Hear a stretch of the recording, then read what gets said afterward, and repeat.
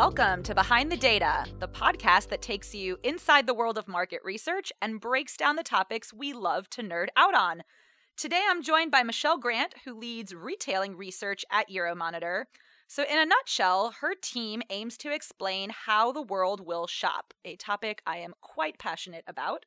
On top of helping clients navigate the retailing ecosystem, Michelle is an avid writer, presenter, and all-around thought leader. She collects all kinds of cool awards and titles, and most recently, she was named one of LinkedIn's 2017 top voices in retail.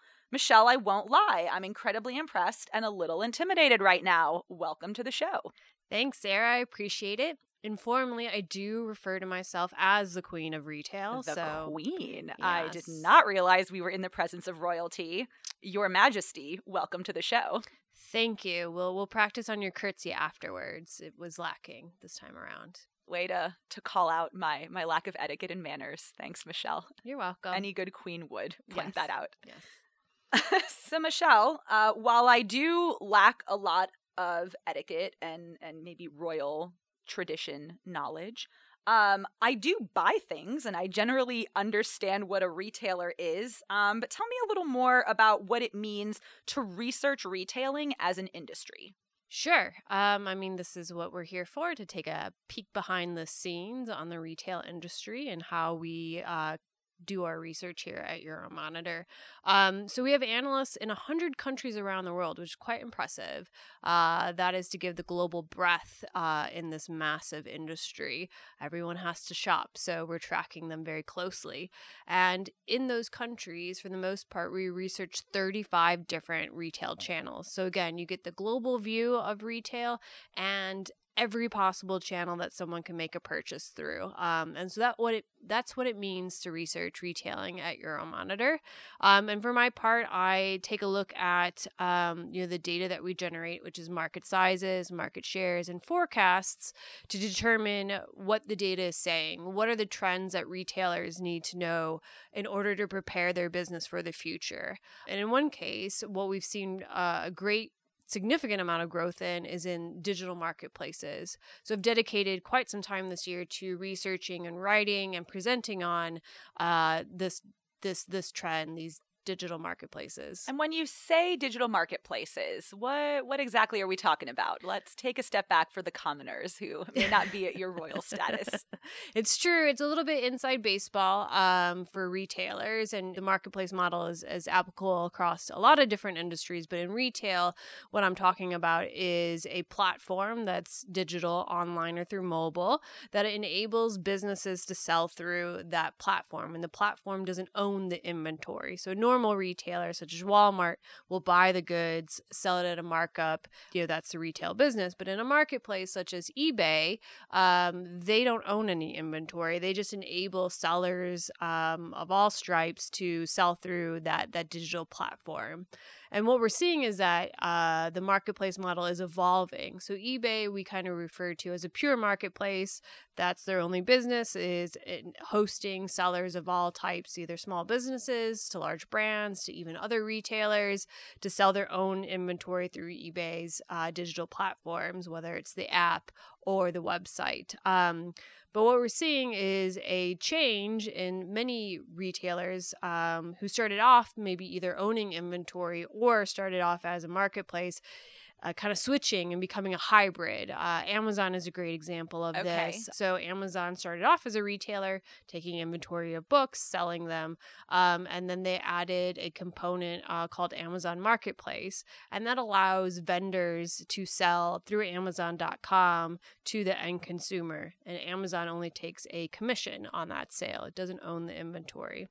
And now what we're seeing is that many of these hybrid marketplaces are getting into actual physical retail. Alibaba in China is a good example, where they're buying or investing in existing physical retailers, but their core business model is still an online marketplace. Interesting. And are these businesses that they're investing in related to what's being sold on the site, or is it purely an investment? And if you buy, let's say, books or everyday goods on Alibaba, they might be investing in a wine shop or something that seems completely unrelated. It's a little bit of both. For Alibaba, it is a means to supplement inventory that might be weak in. So they have taken a large stake in Suning, which is a consumer appliance and electronics specialist offline retailer, one of the largest, if not the largest, in that channel. And traditionally, Alibaba is really focused on apparel and footwear and home goods. So there's that supplemental aspect. But then they also have a stake in a department store called In Time, which obviously sells similar goods. Their main reason for doing this, in addition to, growing the product categories that they're in, but they still see the value in stores. And what they're doing through their strategy called New Retail is to bring the online experience offline and vice versa. So a good example of that is you buy online, but you collect the product in store. And how quickly are these marketplaces growing, like the marketplace model, if you will? What's working and how fast? It's shown astonishing growth, which is why I've dedicated so much time to it. Between 2008 and 2017, sales through a marketplace grew by 141%. Wow. Yeah. So now about 41% of all e-commerce or digital commerce transactions are going through a marketplace model. So, and it's growing still at double digits, and we really don't expect that to slow down anytime soon. And why do you think they're growing so quickly? What's resonating with consumers? They basically are able to start network effects. So because they're a marketplace, they're able to bring a whole bunch of selection onto the website because anyone can sell on it. And then with that selection comes price competition. So there might be multiple businesses selling the same goods and they compete on price. And so with that selection and price, you bring in a lot of customers. And with those customers, you then bring in more businesses. And the flywheel or the virtuous circle or the network effects, however you want to call it, keep generating. And so it's very hard to break that cycle, which is great for those retailers and that model. So it sounds pretty clear to me why customers love it. I mean, convenience, variety, price competition. I can relate to wanting all of those things. But aside from maybe bringing in more business, what are some of the big benefits for retailers? Again, that product assortment is great for them. They can get exposure to categories and product types that they may not have thought of would resonate with their customers. And with that, because the business selling on that platform owns the product, the retailer doesn't take any inventory risk. And being overstocked on inventory can be very dangerous for a retailer. If you don't sell everything, you have to mark it down, you have to store it. It's very expensive to hold inventory. So that's one of the best advantages is that you've shifted that risk to the vendors. What are some examples of that? Well, just think of like any sort of grocery store, right? The shelf life of fresh food is very short. And we all kind of get upset when the retailer disposes of that food in maybe in not the best way. So they either just kind of throw it in a landfill, whereas because they just can't sell it anymore. And so then not only can they not sell it for a markdown, but they can't sell it at all. So they've maybe spent, I don't know, say $10 million on eggs for the week and only 5 million of that sold. What do you do with $5 million worth of eggs? A lot of times it's just kind of disposed of, although we would like that to be kind of either given to people in need or marked down to sell. But in some cases that doesn't happen. A more recent and better example is that Burberry in the UK burned clothing because they couldn't sell it. And they didn't want to sell it at a discount because it would hurt their luxury prestige. So we see that a lot going on, is that unsold inventory is a huge problem for the retailer and in a broader kind of ecological terms too. So where is all of this happening? Amazon and eBay, I think many of us in North America are used to seeing, but I mean leaders like Alibaba or who are some of the other leaders and what I guess, so what countries is all of this taking place in, and who are some of the leaders around the globe? So the top 5 countries for the marketplace model are China, thanks to Alibaba and JD. That's why I reference them a lot. US is the second largest market for this because of Amazon and eBay. Japan with Rakuten is the third largest market for this. And then the UK, thanks to Amazon and eBay, and South Korea, thanks to eBay as well. So it's no surprise that the network effects for these marketplaces really allow the leaders in their home countries to dominate. So when looking at, these top 5 countries or leaders in this space, was there anything that surprised you about the retailers themselves? Definitely. One of my things that surprised me is when I was looking at the Middle East and Africa data and honing in on one of the largest markets there, which is Israel, the top players for e-commerce were actually cross-border platforms. So AliExpress is part of Alibaba. It is their platform for Chinese merchants to sell abroad, and Israel is one of their top markets. Same for Amazon. It's a huge cross-border market for them as well. And that kind of surprised me. But when I dove in deeper, it turns out that things are very expensive in Israel. And so consumers are willing to wait up to 2 weeks for their products because they're so much less expensive than if they bought domestically. Interesting. And every year, Alibaba has their famous Global Shopping Festival on November 11th, and Israel is usually one of the top countries for foreign purchases on AliExpress. So we're keeping an eye on that brand as it expands and becomes more well known throughout the world. So what other trends are you seeing around the world in digital marketplaces? Yeah, they're really focusing on 4 key aspects of their business. The first is omni-channel experiences. Like I mentioned earlier, we see a lot of marketplaces that started off digitally or have a strong presence in the digital world moving into the physical realm, whether it's buying brands or partnering with retailers. Another way that this is happening is kind of the offline players like a Walmart are embracing the marketplace model. So there's this physical element, and with that, they're able to do interesting things like bring merchandise that is doing well on the marketplace into the stores. Accepting a little reverse engineering. Right, exactly. So they have the vendors kind of test the market for them before they take the inventory risk and buy it. In fact, Best Buy Canada is now apparently the largest retailer of musical instruments and baby products because it did so well on their marketplace.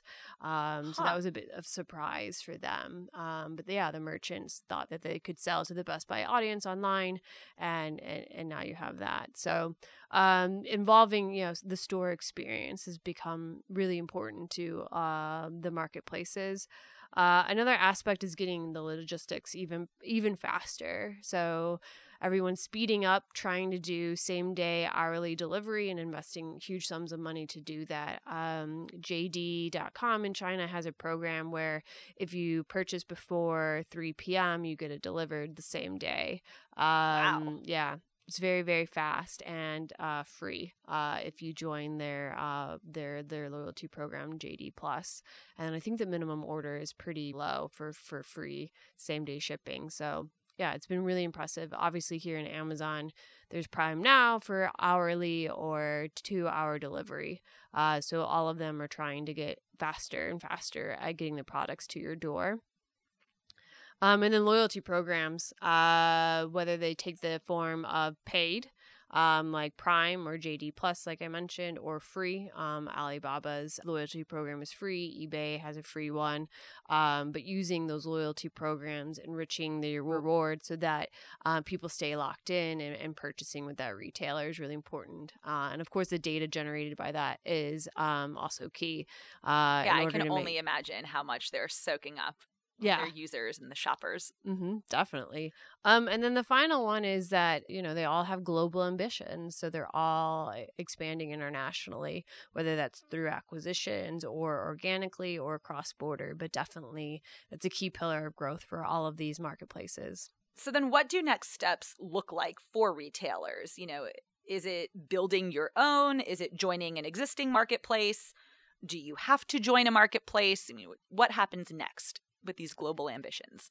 Yeah, I think just because the speed at which the marketplace model is growing, both in for these retailers or platforms and their home markets and their global ambitions, everyone in the retailing industry needs to have a plan. And you pointed out many options that they could do, which is build their own and reap the benefits themselves. In some cases, they'll list on other marketplaces where they don't think it's feasible to build their own, but still benefit from the traffic that website delivers them. And what's an example of that? eBay has been doing this a bit and listing on other marketplaces in countries where they're not very strong. So they actually have storefronts in Mexico and Chile on Mercado Libre. Oh. Yeah, so it's kind of interesting. Another one is Chico's. They are a vendor on Amazon now, just this year. So again, if you can't beat them, join them is the philosophy for some retailers. My mom will be so thrilled to hear that. Yeah, they'll be Prime eligible. I actually tried looking for some of their brands on Amazon, but I couldn't find them. So it's just new. I'm not sure how much inventory they've actually put on Amazon.com. But yeah, now you can get Chico's delivered in less than 2 days. Oh man, Denise is ready. Well, I'll be looking out for photos of her Labor Day outfit then. I'm sure she'll be happy to oblige. Yeah. I wanted to hear all about her shopping experience and what she was able to buy off of Amazon. Yeah, be careful what you wish for. Some of her retellings can be a little detailed. Hi, Mom. Okay, so if you can't beat them, join them. Do you have to join them? No, you don't have to do anything you don't want to, and it may not fit with your business objectives. Obviously, that's where people should start, is thinking about, if you're a retailer, like, what do you want to do? How are you going to achieve growth? Do you think your customer is shopping there? If so, is it the right move to be on a marketplace? There are drawbacks. You lose control over the experience. You lose that customer touch point because it becomes a marketplace's customer, not your own. So, a lot of brand retailers, haven't jumped into this business model, and it could be the right move for them. If they haven't, then they really need to think about what's going to differentiate themselves.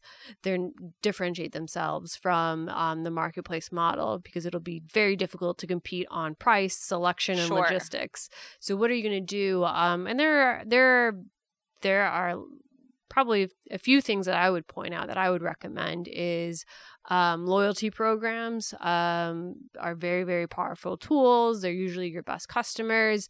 They give you a lot of information about those shoppers, so you can drive them to your stores or online, merchandise appropriately, incentivize them to shop with you. So that's a very powerful asset. So if you're not going to be in a marketplace, you'll want to develop that. The other thing is developing exclusive merchandise that you can't find in the endless aisle as these marketplaces. So we've seen a few retailers do very well in developing private label that's only available, at their stores. What are your favorite retailers? Oh, man. Well, RIP, The Limited, is where half of my business casual wardrobe came from. It's a Sephora. I do a lot of my shopping there, and they have a stellar loyalty program and have all kinds of data on me at this point. And great merchandise, lots of exclusives. They're always one to watch in keeping up against the digital kind of endless aisle marketplaces. But it's interesting. I think for things like clothes, so like apparel, footwear, I shop a lot online, but then I think I like to collect vintage records, and I like the in-store experience. And to your point about things you can't find online, I'm sure there's a slew of record sellers on eBay, but I like to examine the merch, like just how scratched is this, or, is this the real cover or some janky reprint, or is it cool that it's a bootleg reprint? I like to see maybe quirkier stuff like that in person. So I guess my question to you would be, are brick and mortar stores going away? We keep hearing how much online shopping is growing, but I know you've mentioned a couple times that sometimes you can't replicate the in-store experience online. So what does the future hold? Right. I'm placing a bet. Stores don't go away. Ever. Ever. Certainly, I think their use cases will change. They could be fulfillment centers now. They can just, whether that's ship from store or click and collect, they could be these all-encompassing experiences. Like you mentioned going to a record store, right? There's something about the way it's designed, and you can talk to an educated store associate who's very passionate about the product.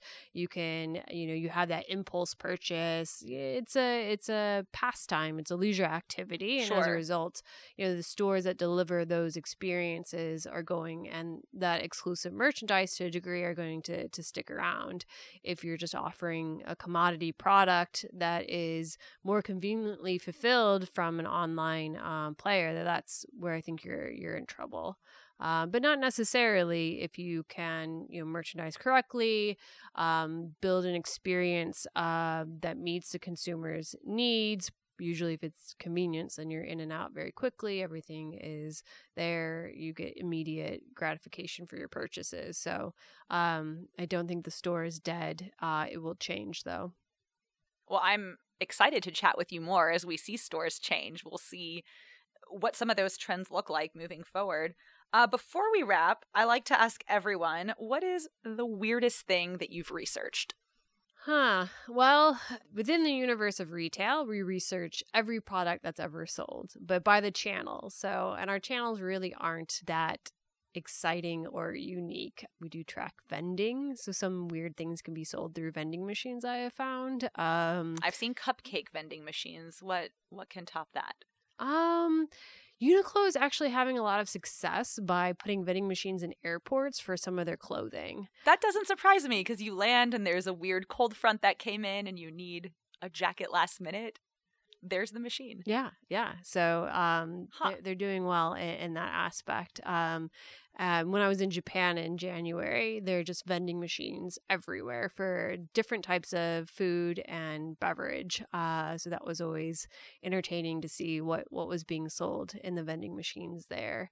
But in general, I'm kind of the worst person to go shopping with because it's always a research trip for me. It's always there's no separation of work and personal life. No. Yeah. I feel like the whole retail analysts are like this. We call them store visits. And so we go and we analyze what the experience is like, what the merchandise is like, what's the visual merchandising, what in-store technology is being used, or what's not being used in many cases. So what should be a 15-minute in and out top-up trip usually could take me an hour. Even on vacation? Even on vacation. I'm particularly the worst on vacation because these are retailers I don't see every day. Oh. And I know the people I travel with would rather not me wander around and take pictures of the feminine hygiene products in a convenience store to send back to our analysts, both on the tissue and hygiene team and in the retail team. Is that like the dream souvenir for an analyst? Like, I didn't bring you a postcard, but here's a display case photo. Exactly, especially for those weird products that other people have to research. And tissue and hygiene kind of gets overlooked. So I try to go out of my way to show them the interesting products that are being sold around the world.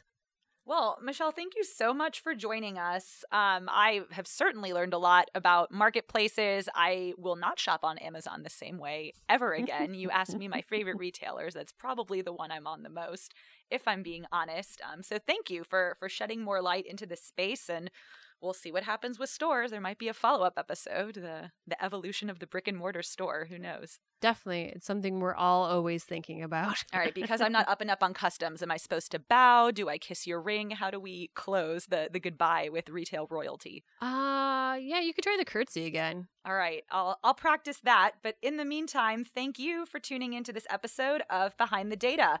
We hope you're as curious as we are, and we'll continue to listen as we dissect data, research, and everything in between.